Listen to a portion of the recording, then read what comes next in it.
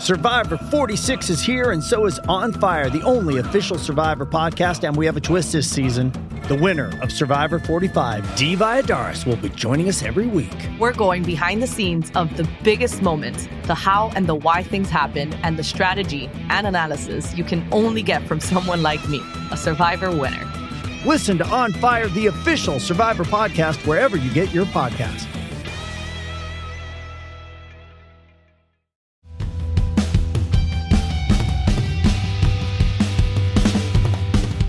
Hello everybody and welcome to the Manchester is Red podcast, brought to you from the Manchester Evening News. My name is Dan Murphy and joining me today is Mr. Samuel Luckhurst. Samuel, how's it going?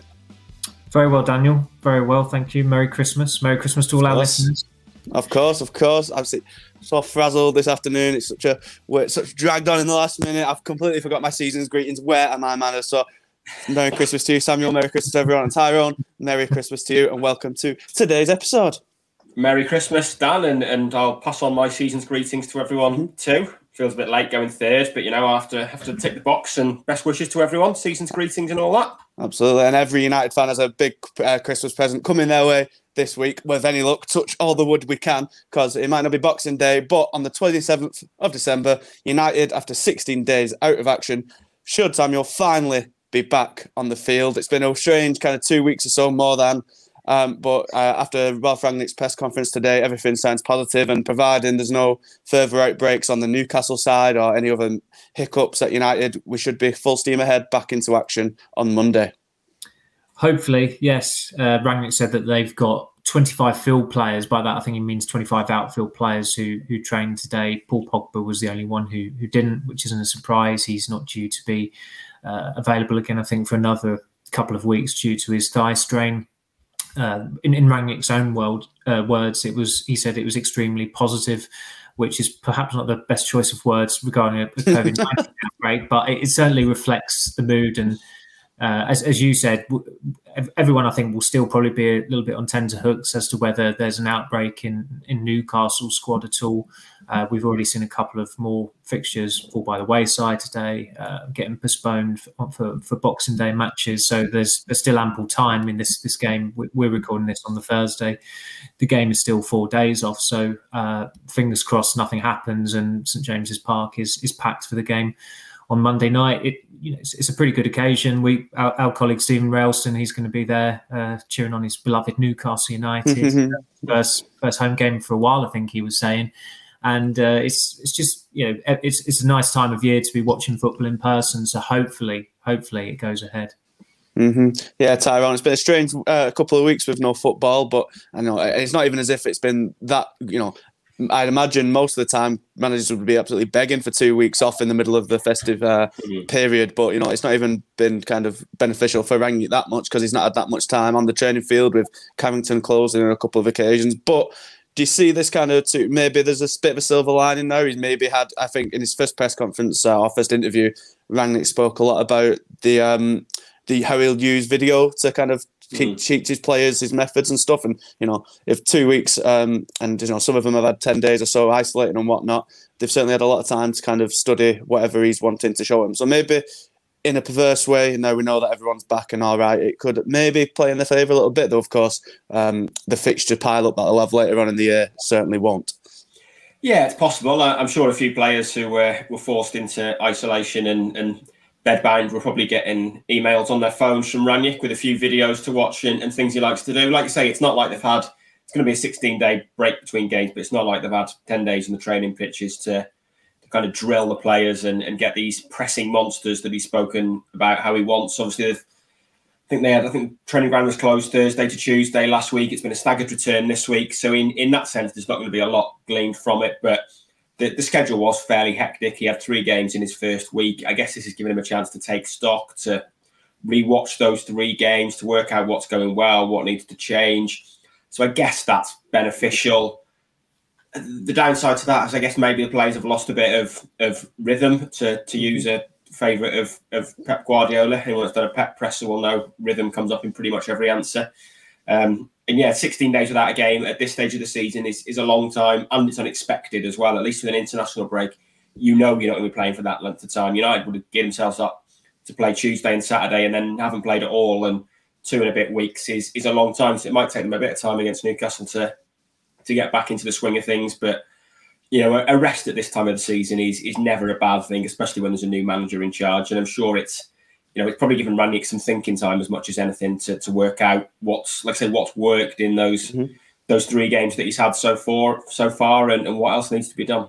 Mm-hmm. Well, they've been kind of blessed with a pretty comfortable kind of return to action. Newcastle, despite all the takeover and bringing in Eddie Howe, they haven't really done much. Their only win under Howe, and their only win of the season, in fact, was a 1-0 triumph, as they celebrated as such, against Burnley at the start of the month. Since then, they've lost 4-0 to Leicester, 3-1 to Liverpool, and last time out were kind of spanked by City 4-0. But in that game, Samuel, I don't know how much of it you managed to catch, but Newcastle, they did show a bit of a fight at times, I thought. Even when City went 2-0 up fairly early, I still think Almiron on the right kind of had a bit of luck getting behind Zinchenko and stuff, and they looked to kind of counter at times when they could on the rare occasions they got the ball. How much of a test kind of do you see it being for United? And is it another, or will it be kind of another comfortable game where Rangnick can kind of continue to get his methods across? Do you see anything changing? As kind of Tyrone mentioned there, what has been working, what's not? Could anything be changed? I wouldn't necessarily expect United to steamroll Newcastle. They've won their 2 matches under Rangnick 1-0. There were certainly the first half against Crystal Palace was very impressive. At Norwich, there was very, very little to be impressed by them. Individually, there were some good performances, some consistent performances, but as we discussed last week, that the front four just didn't click at all whatsoever, and they ended up winning the game via a penalty. And that was a completely fair reflection of how the game panned out, winning it via a penalty, because they didn't seem to really create much from open play at all. And Norwich, just as bad a side as Newcastle, if you like. They're another team who's in the relegation zone, but they have been jolted a little bit by Dean Smith coming in. They don't look as certain to go down as they did under Daniel Farke, although they probably will still go down. Newcastle are not as supine as they were under Steve Bruce, I suppose, with Howe coming in. I think, what game was it recently? I think it was against Norwich, in fact, where they went down to 10 men, of course, early on, but still went 1-0 up. And although it ended 1-1, I think most people would have imagined that they'd have lost that game, but they didn't. It was hardly a moral victory. It was a minor... it was a minor step in the very, very gradual step in the right direction. But I think it's possibly the occasion that could play to their advantage. As I said, Pat St James's Park, a couple of days after Christmas, evening kickoff. There's always something in the air with those atmospheres. The away following at St James's Park is very difficult to be heard, given that they're up in the gods, pretty much up there. That's where the birds are flying around. It's not a great away stand to try and generate an atmosphere in whatsoever. So whether Newcastle players rise to that occasion remains to be seen. But United have got a fully fit squad, and if United play well, they will win. It's a very obvious statement to make, but there have been signs, mostly in the Crystal Palace game, that they were, Rangnick was able to implement his style and what he wants and the approach quite quickly. They've not had a lot of training time during I think it'll be a 16-day gap between games due to the COVID-19 outbreak. But that said, most of them were back in on Tuesday. It's going to be the best part of a week's worth of training leading up to that Monday game at Newcastle. So they've got no excuses, really, despite the COVID outbreak in the squad. It's a game they should be winning, and they've had enough time on the training pitch and with the video analysis to win the game quite well and to take another step in the right direction, which they've already taken. They've already taken a couple under Rangnick, but it's got to the point now where you feel as though they need to start winning quite stylishly and by a bigger margin.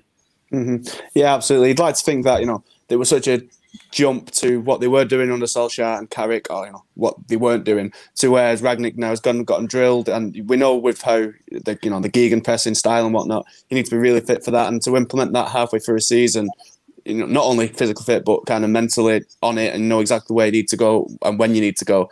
That can be hard to implement halfway through a season. It can be hard to implement in the summer, let alone halfway through a season. So to have that 2 weeks, or at least a full week solid training to kind of delve that in, it can only, hopefully it should be of a big benefit. And United need it, because while they have got games in hand, it's easy to count those as wins. Arsenal are kind of hitting a bit of form themselves, and the top 4 race is kind of heating up a little bit. And, Tottenham coming into good form under Conte, played probably the game of the season the other weekend against Liverpool, and perhaps were unlucky not to have won that, which you can't say that often about teams playing Liverpool. But Tyrone, you kind of mentioned there, like, Rangnick would have used that weeks when training was off to kind of look what's not worked, what has worked. What areas do you think he'll be most looking to improve against Newcastle, and what do you expect from the game? I guess the obvious issue is kind of the goal scoring and creating chances.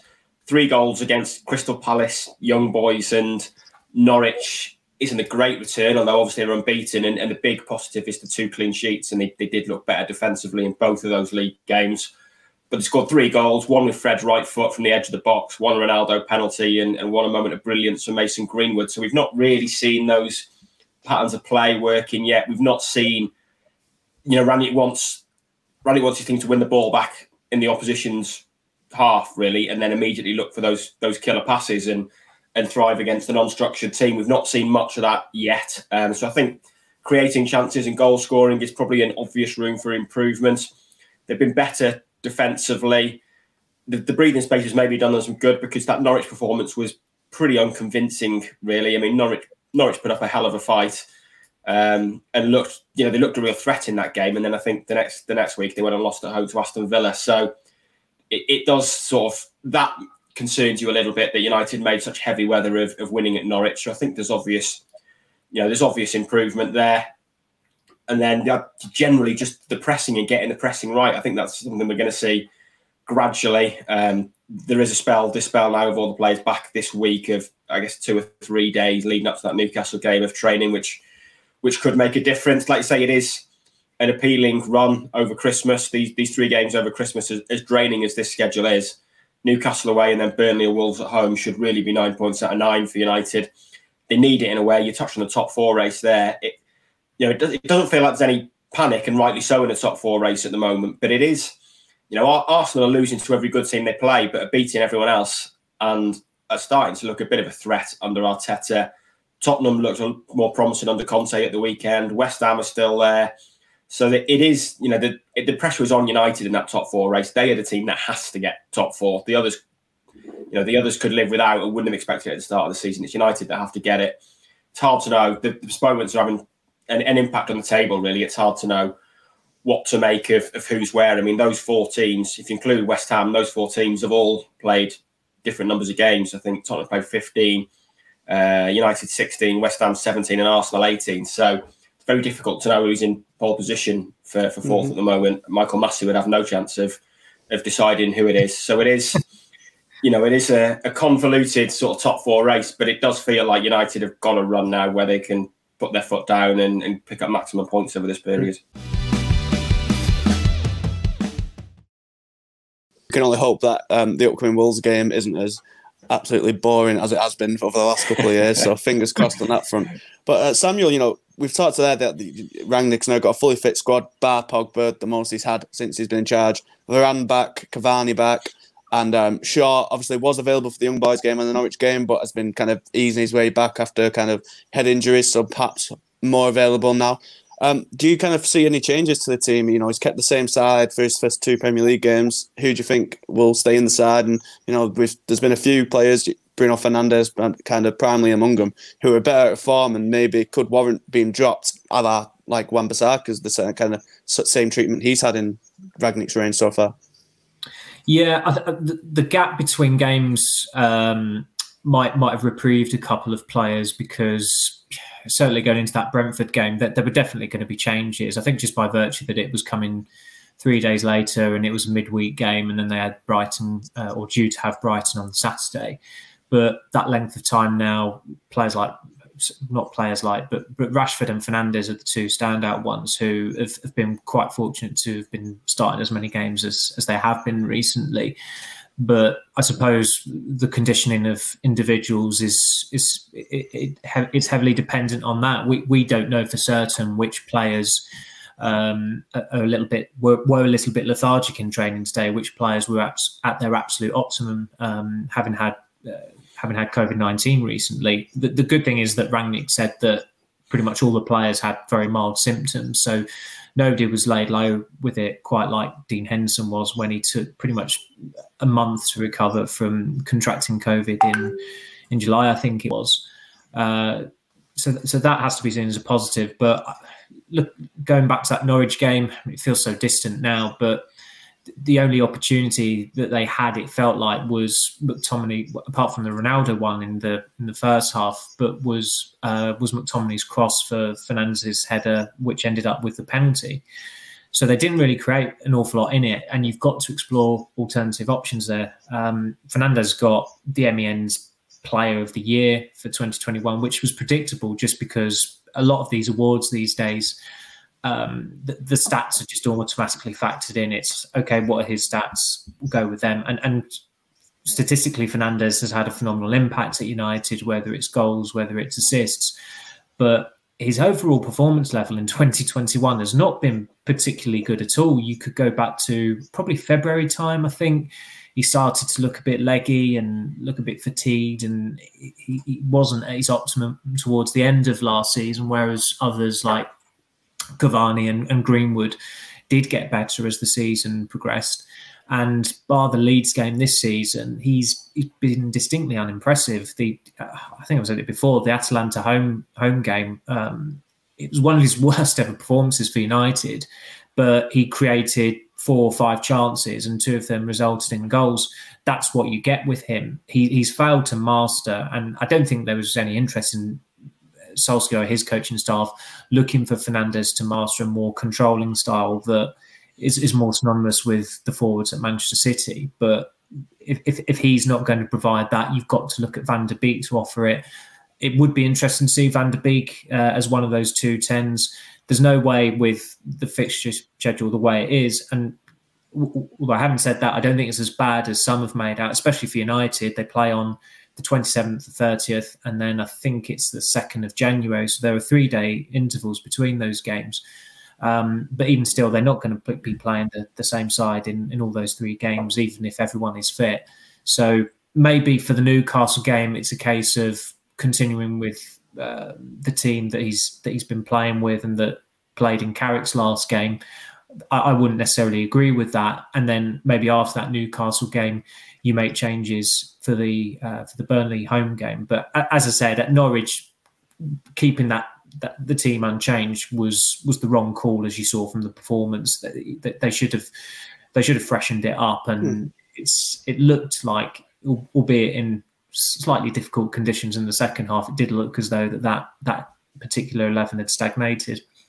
Mm-hmm. Yeah, absolutely. It certainly be interesting to see kind of what changes we get. But as you kind of touched upon there have been complaints from some managers, a lot of managers, about the kind of hectic festive fixture period. Jurgen Klopp, chief among them, though, he does have more of a point. I believe Liverpool play on the 26th and then the 28th, which is a bit of a joke. United have got off a bit more lightly. But in quite a refreshing point he made today in his press conference, kind of moving on, he had some interesting stuff to say about that.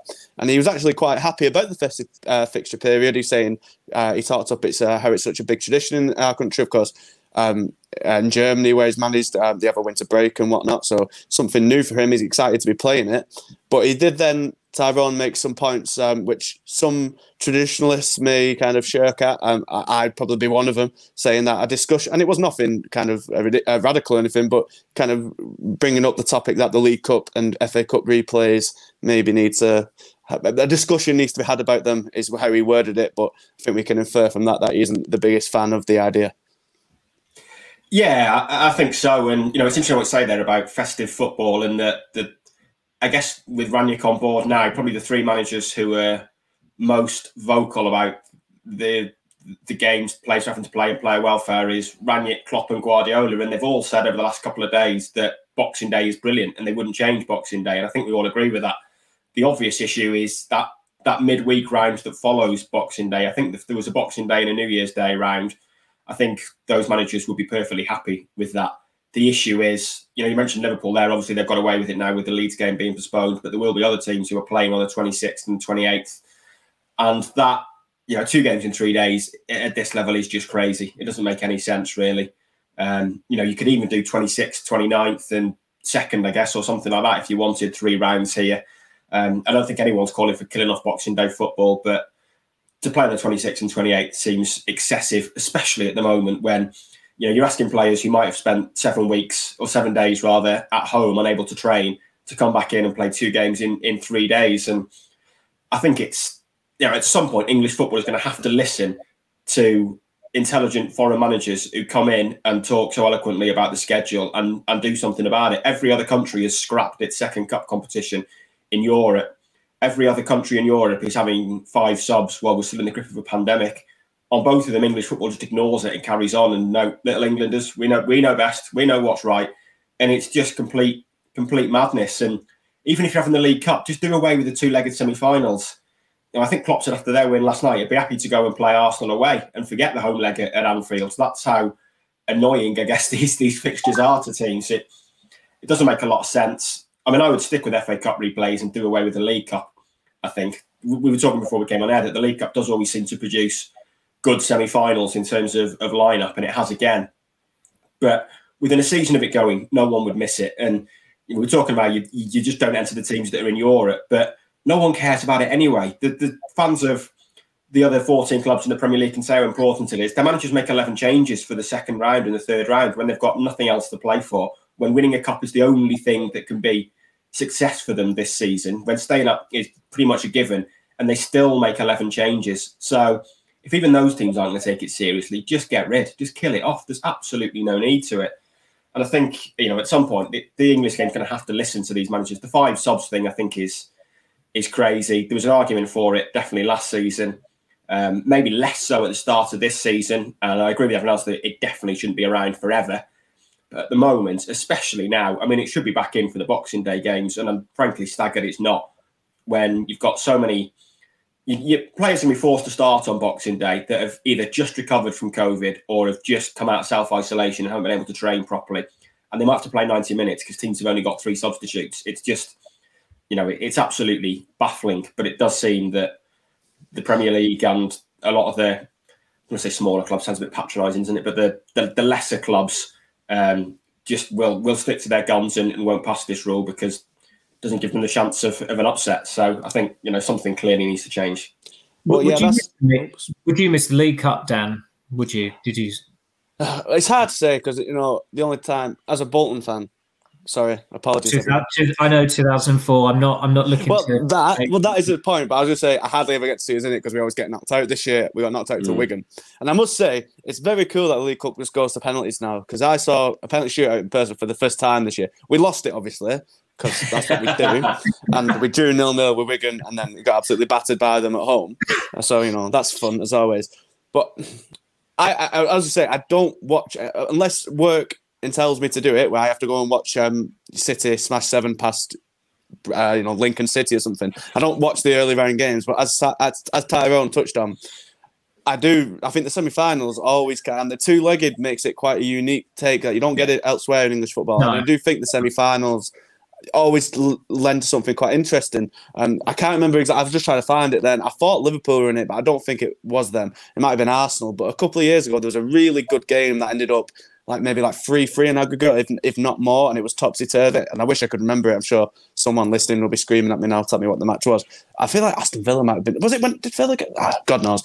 No dead air. So I think Villa beat Blackburn. Was it 6-4 in one leg or there was something? 2010. The 2010 semi-finals were good because you had the Derby semi-finals. Yeah. When Tevez scored a couple, and the atmosphere was red hot. Mm-hmm. But I think I'm at the risk of City fans being as paranoid as they can be and rounding on me. They've probably killed the competition just by monopolising it in the last 5 years. United versus City, they won last year or the year before COVID started. Yeah, it was really good. Last year. Yeah, that was a really good game. The second leg was 0-0, wasn't it? Or United won 1-0, but the first leg was really good when City won 3-1. So they do produce good games, but I can still see the argument that. But then the other argument is the top teams play weakened teams anyway, so it doesn't really matter if. Everyone's playing weakened teams in it. Weakened teams in it, it would have more of a chance. But that's true. Everyone plays weakened teams. So and then you brought up the point about And then you brought up the point about don't have teams in Europe, and I think that would be an elegant solution, to be honest with you. I do think that is the way to do it, and I think more the teams who were then in it would then take it more seriously because it does have a route to Europe. It's not as good as it used to be. It used to be the Europa League, and obviously Birmingham City got to the Europa League. And now it's the Conference League, which would still be good for a small team to get into because you win the Conference League. Let's say Southampton or someone like that of that stature, West Ham even win the League Cup. I know they're in Europe this season, but a team of that stature, they won the League Cup and then got into the Conference League when they normally wouldn't from league position. Then they're probably one of the better teams in that competition. They then go and win that. They're in the Europa League, and it's just, I think. I'm just kind of against ending possibilities. You look at Birmingham City, they won the League Cup. It's probably one of the greatest moments of those fans in the last 30 years. And that doesn't happen if that tournament doesn't exist. I know it's a rarity. I know the big teams win it now. City, I'd won it for the last 5 years or 4 years before this year. I know it's a rarity, but if you kind of get rid of it, you just kill another chance for a smaller team to win something. And I'm not for that. I'm for possibilities. There can be a conversation. Maybe it doesn't need to be what it is. It can change, made shorter. As you say, teams who are in Europe don't have to compete in it. They can choose not to if it kind of load their calendar too much. But I do think just killing it off completely would be a bit sad because it has, it's possibilities, and I wouldn't want to kill off possibilities in football. I know Bolton did lose in the final, but if we had won it, it would have been a memory to savour forever. So that would be mine on that. How about you, Samuel? And of course, on the 5 substitutes thing as well. With the League Cup, I think it does need to be scrapped. Or certainly, the elite teams need to be taken out of it. But as Ty said, the other teams in the Premier League do not take it particularly seriously. It's baffling at times. You take Everton as an example. They've not won a trophy since 1995. You'd think they'd take it a bit more seriously, but they see it as an inconsideration. And okay, their squad this season isn't too big. It's lighter than it is normally, but I think that some of these teams, the way they operate, I can't quite fathom it. You've had Tottenham flirting with disaster in the FA Cup in recent years, as if they're this big team and they win the league all the time, they challenge for the league all the time, when the reality is they've won 2 League Cups in the last 30 years. So it'd be interesting to see if it was proposed it was scrapped, which clubs, if it was put to a vote, which clubs would vote for it and which clubs wouldn't vote for it, because you'd imagine that some of these success-starved clubs, if that was taken away from them, they'd think, well, actually, hang on, we'd like that. And whether it would jolt them into making more of an effort to win it or not, I don't know. But it has to be discussed. When the other top leagues in Europe have scrapped those cup competitions, you can't just carry on regardless, because certain concepts there are just completely outdated. Yeah, you're right there, because wasn't Everton last season who played Liverpool's kids and then still lost? Like, Liverpool literally put out all the teenagers. And, in the FA Cup. Yeah, it was like the FA Cup, but it's the same. It's the same concept where a team like Everton or whoever, they could really, they should do with winning the trophy. They should perhaps put a bit more effort in. And they say it's just, if teams cared, it'd still be a competition. And I must say that last night, Liverpool-Leicester, good game, really good game. West Ham-Tottenham as well. Was a really good game. So it does produce games when the teams care about it. It's just it just needs to, and maybe this would be kind of a kick up the rear end for some clubs to think, oh, maybe that is a good chance for us to win something for the first time in decades, as it was. So I say a conversation I think does need to be had. Definitely not with replays. Keep replays forever, apart from COVID, depending, because as we've seen, to my detriment, with Bolton and Stockport this season. Like, you were there for that one, Tyrone, I believe. I was. Classic. Yeah, again, I think you wouldn't have had that if there was no replays. It would have gone to penalties, and we still might have lost. Yeah. But you wouldn't have had such a good game like that. So in everything, I'm just kind of open to not killing off chances and possibilities to see magic happen, because that's what football's about, isn't it? The unexpected, and it's only unexpected if it doesn't happen often. So we can't be bemoaning it not happening that much. But kind of moving on from that conversation, Samuel, over to we're a few days away from January now. The transfer window will soon open. The speculations heating up, the talks heating up. How do you think United are going to go into this month? And we know that our defensive midfielder's on the list, and Raiola's now out doing the rounds, bigging up Haaland ahead of a big year. So how do you see January going for United? It wouldn't surprise me if it goes along quite quietly, because of the pandemic, a lot of clubs are going to be reluctant to do business. You take Dean Henderson's situation. He's quite keen to go to Ajax on loan. Ajax are keen to take him on loan, take him in on loan as well. But the Netherlands is in a nationwide lockdown at the moment. And okay, with footballers, they have special privileges and freedom of movement, but there's financial impact to that as well, whether Ajax would be able to finance the signing of a goalkeeper who's on a six-figure weekly salary at United. Would the player be comfortable going out there as well? I imagine he would be. He wants playing time. But that's just an example of how the pandemic is already having an impact on the January market before January has even come around. With Anthony Martial, as I said, we're recording this on the Thursday. Unsurprisingly, there'll be a bit more that comes out about him in the coming days, but he's clearly a player that has been an irrelevance at United for quite some time now. He's scored 8 goals in the last 15 months. He's been out of form during that whole period. I don't think that they would miss him in any way, shape or form. He needs to go somewhere else to get regular playing time. And United clearly would be open to letting that happen if there is a concrete offer on the table. I thought it was quite telling how, from his side, it came out that, Barcelona and Juventus are interested, but Sevilla are the club he'd go to because he'd get playing time there. Clearly, what has happened there is that, okay, Barcelona might want you, but don't want you, but will use their name to make you look better than you actually are. Juventus, they lost Ronaldo in the summer, so they could do it as striker, and they're a big club as well, but they won't want you, but we'll use them as well. Sevilla obviously clearly do want Martial because of their standing and where they are in La Liga, and they're not in the Champions League anymore.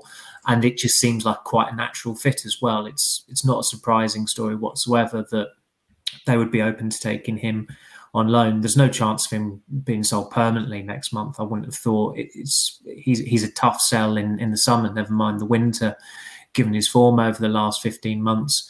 And with the players coming towards the end of their contracts, again, I wouldn't be surprised if they're all still there on the 1st of February, just because there's not a lot of logic for clubs going out there spending money on Jesse Lingard or Paul Pogba or Edinson Cavani when they're going to be available without having to pay a fee in the summer. Now, people could counter that and say, well, you wouldn't be paying as much commission to the agent if you were signing them now. But overall, the package would still be more expensive if you're going to sign them for a transfer fee in a mid-season window. And beyond that, there aren't many clubs that are really, what club out there is really desperate for Paul Pogba and the form he's been in, and also the fact that he's been out for the best part of 2 months as it is. It just doesn't make any sense for him to go in January. With Lingard, it makes more sense for him to go in January, but United aren't expecting him to leave. He's not expecting to leave next month. I think I wrote that story last week. So that just preserves the status quo there. Matters would cost a frugal fee, and again, he's only had 2 starts this season. So if he were to have an offer, I think it would make infinite sense just to let him go for, as I said, a frugal fee. He's not going to command much money at all whatsoever, given that he's 34 in April and that he's played so little this season. With the potential incoming, they would like a midfielder in January. They're certainly open to it. I think the way that they're playing now necessitates the need for a midfielder sooner rather than later. But realistically, it's very, very difficult to negotiate a deal like that's going to be for a player who's going to have an immediate impact, who's not going to cost an absolute arm and a leg as well. And if you're still saddled with Pogba, your bargaining position is weaker because you've still got quite a lot of midfielders to choose from.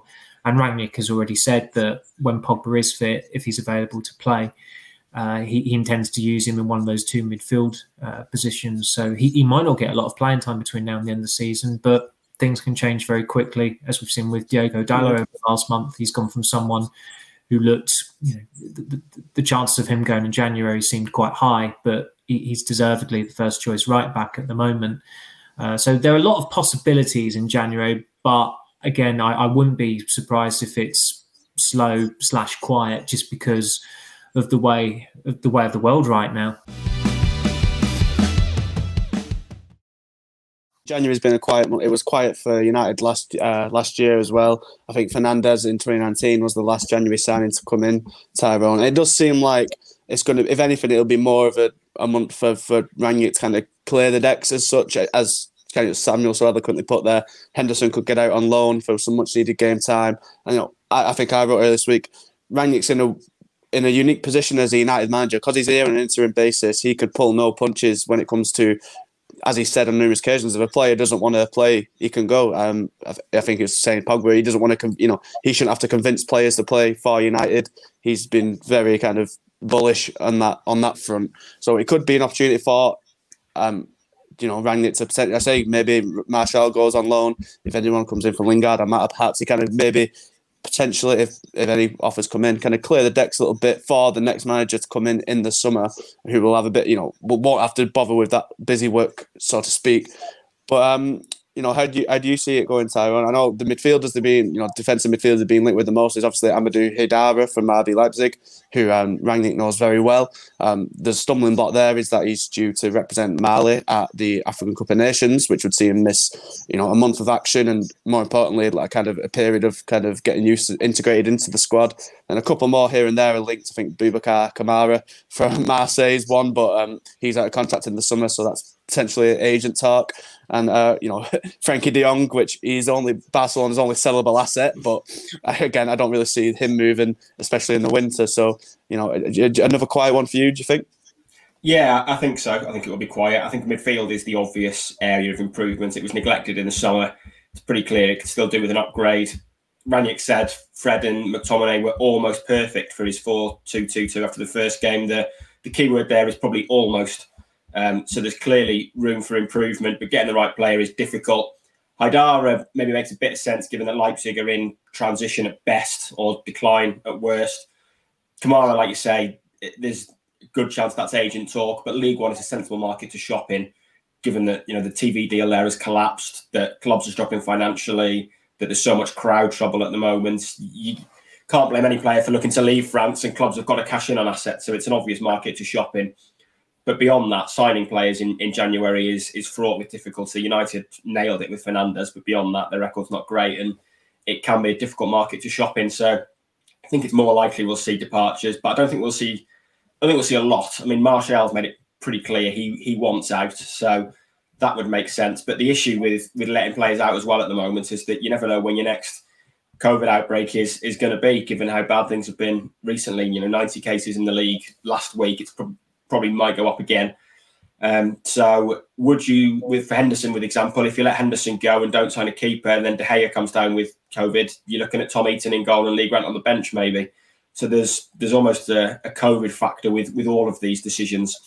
You let Lingard go and then you might be looking at having to call up an under-23s player, say, to be on the bench, or three of your front four get COVID and you've not got Martial and you're looking at calling up Charlie McNeil or something like that. I'm sure a lot of fans would love that, but there's a reason these players haven't yet made their first team debut. So I think clubs will be cautious about letting players go, especially in the Premier League where outbreaks are so bad at the moment.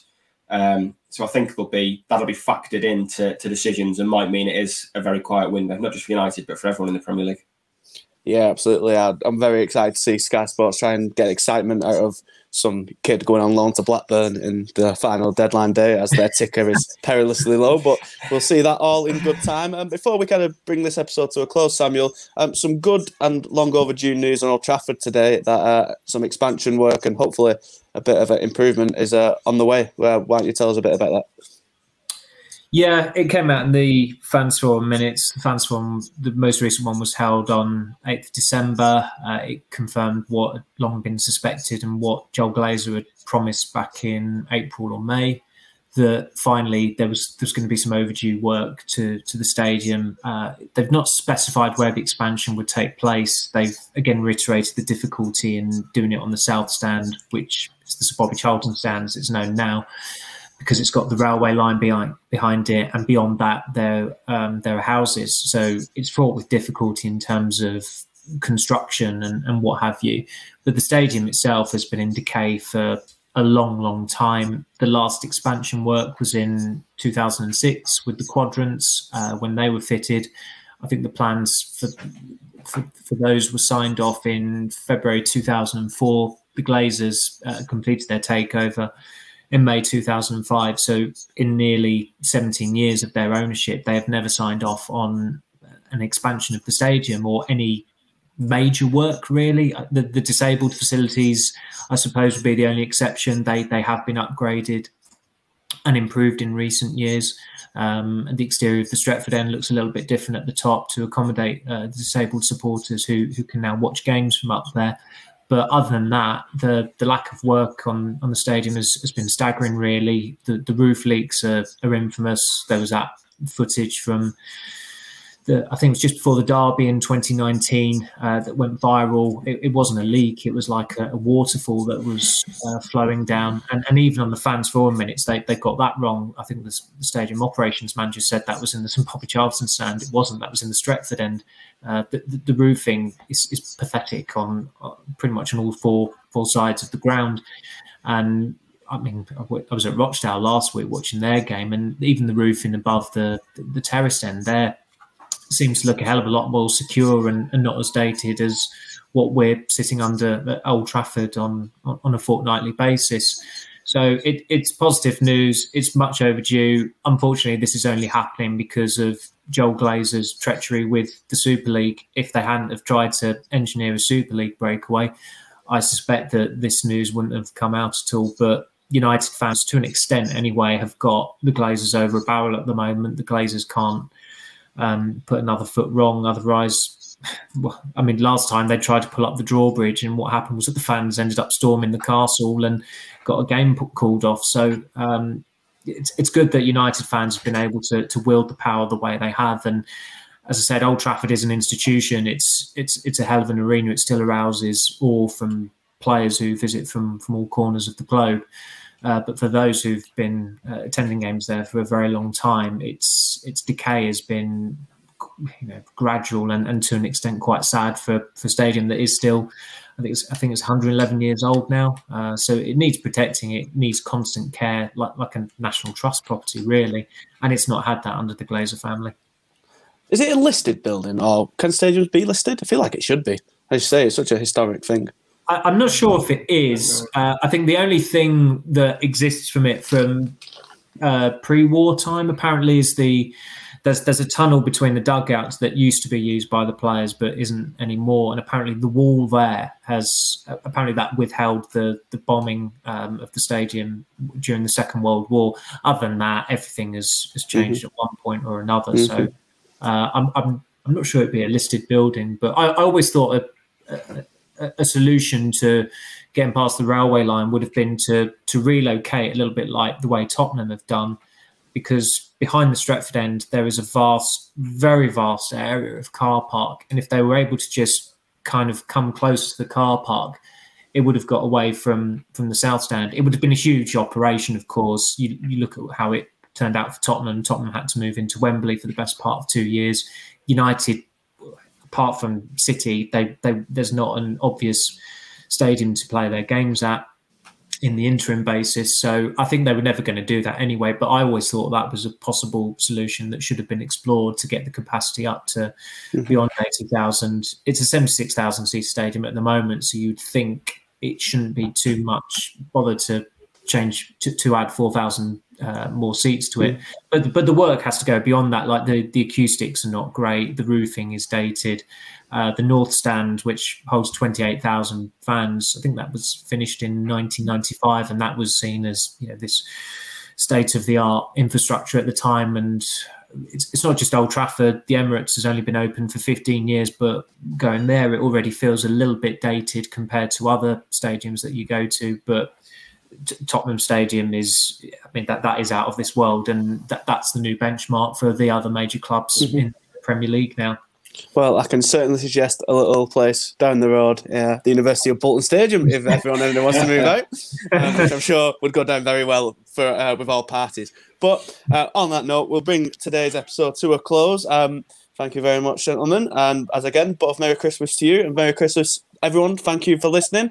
In the build-up to Monday's game against Newcastle, of course, stick up to date with all the latest developments and news over on Manchester Evening News /Manchester United. You can get us on Twitter at Man United MEN, and you get us on Facebook with Manchester Evening News Man United page. Thank you very much for listening, and season's greetings, Merry Christmas and a Happy New Year. Ta-ra!